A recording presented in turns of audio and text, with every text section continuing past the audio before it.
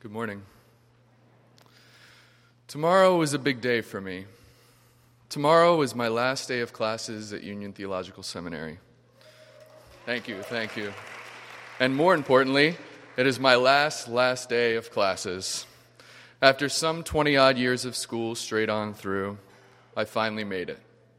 My time at Union was especially important, though.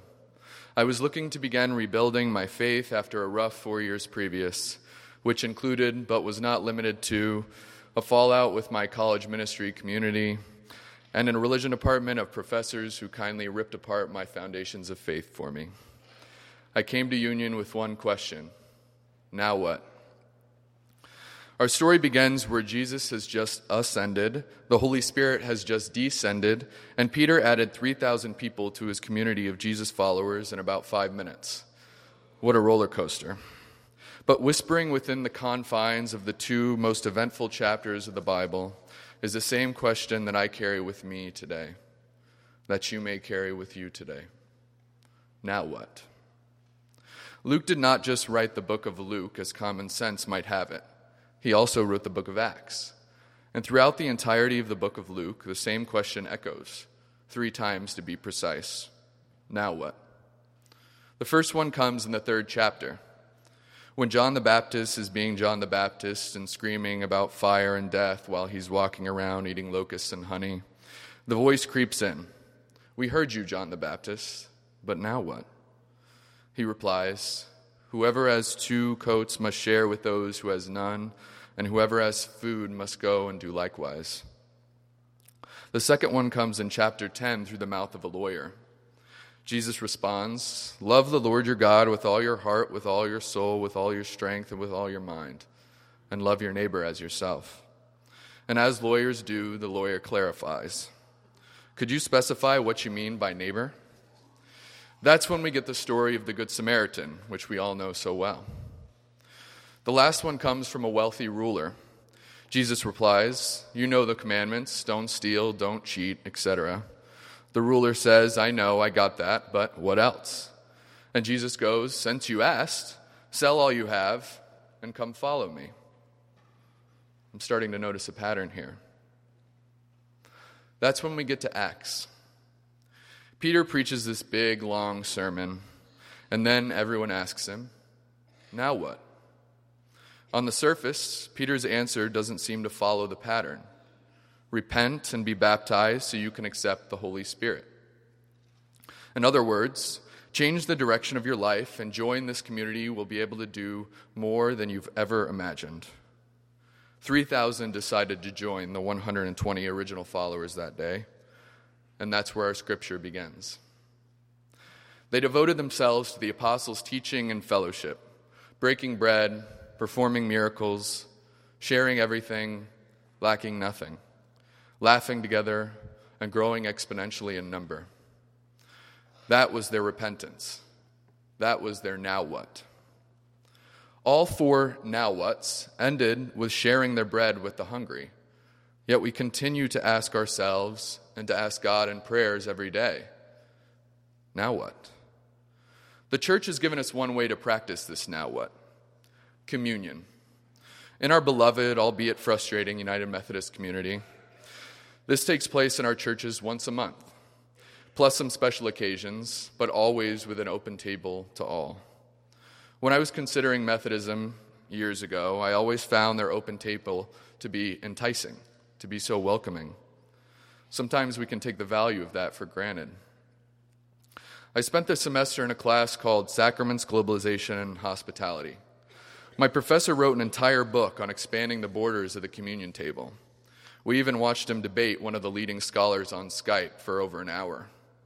Yet month after month, we take our communion and forget how beautiful the open borders of a communion table really are. The challenge is, my professor, a Brazilian immigrant, doesn't stop at the open borders of the communion table. To commit to open borders is to make it a value that affects every area of our lives. To commit to welcoming borders at the communion table, but to rebuke the ministry of queer ministers is hypocritical. To commit to welcoming borders at the communion table, but not on the southern border of the United States, is hypocritical. To commit to welcoming borders at the communion table, but to push people further and further out of the city through making housing unaffordable is hypocritical. To commit to welcoming borders at the communion table, but to not open the borders of access to food, shelter, and health care is hypocritical. We, as a community of believers, have committed ourselves to the principles and values of the open table. So, now what? Look back again with me at the now whats in Luke and Acts. John the Baptist tells us to expand the borders we place around our food and clothing to those who need them.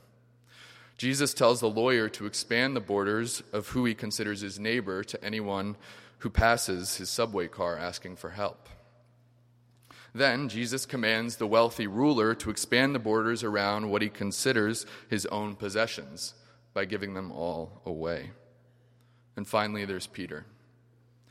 Peter, whose sermon sets up our scripture for the day, tells us to repent and be baptized.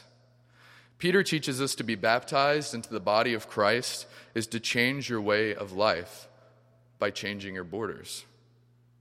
Peter teaches us to expand who we will break bread with and who we think is deserving of the healing miracles of healthcare.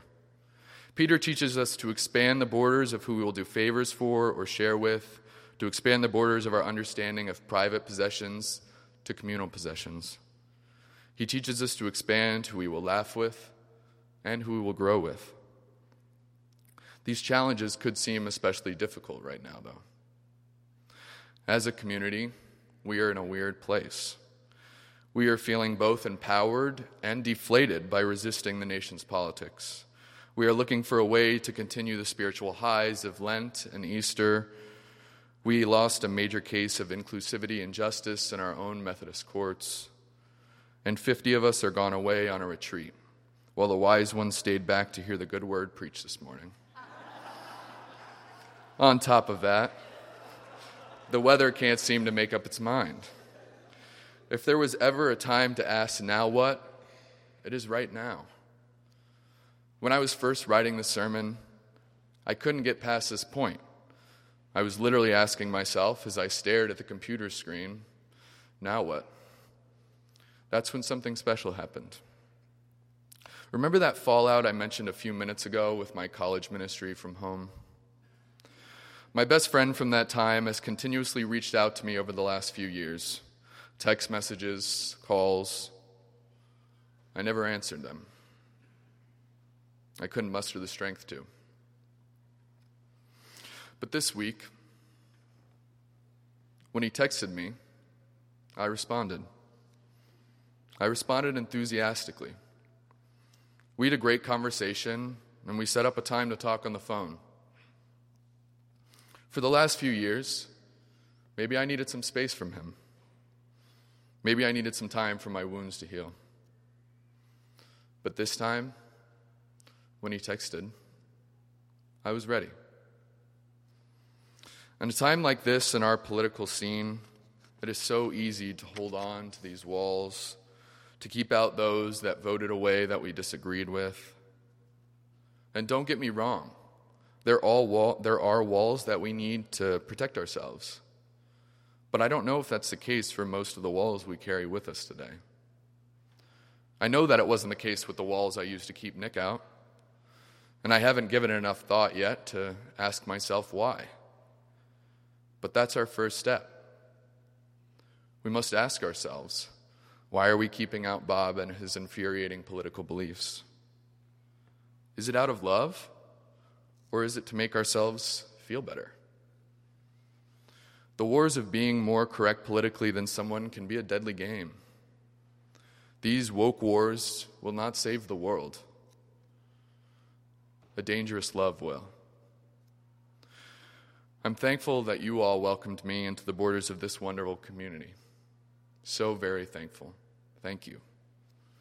I'm thankful that I was able to see you all expand your borders this winter through extending and accepting invitations to dinner with our Muslim neighbors.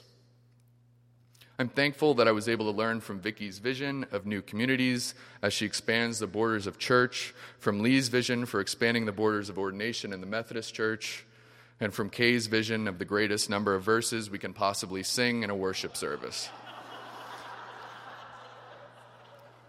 My challenge for you now is the same challenge that I struggle with every day. When you find yourself asking, now what?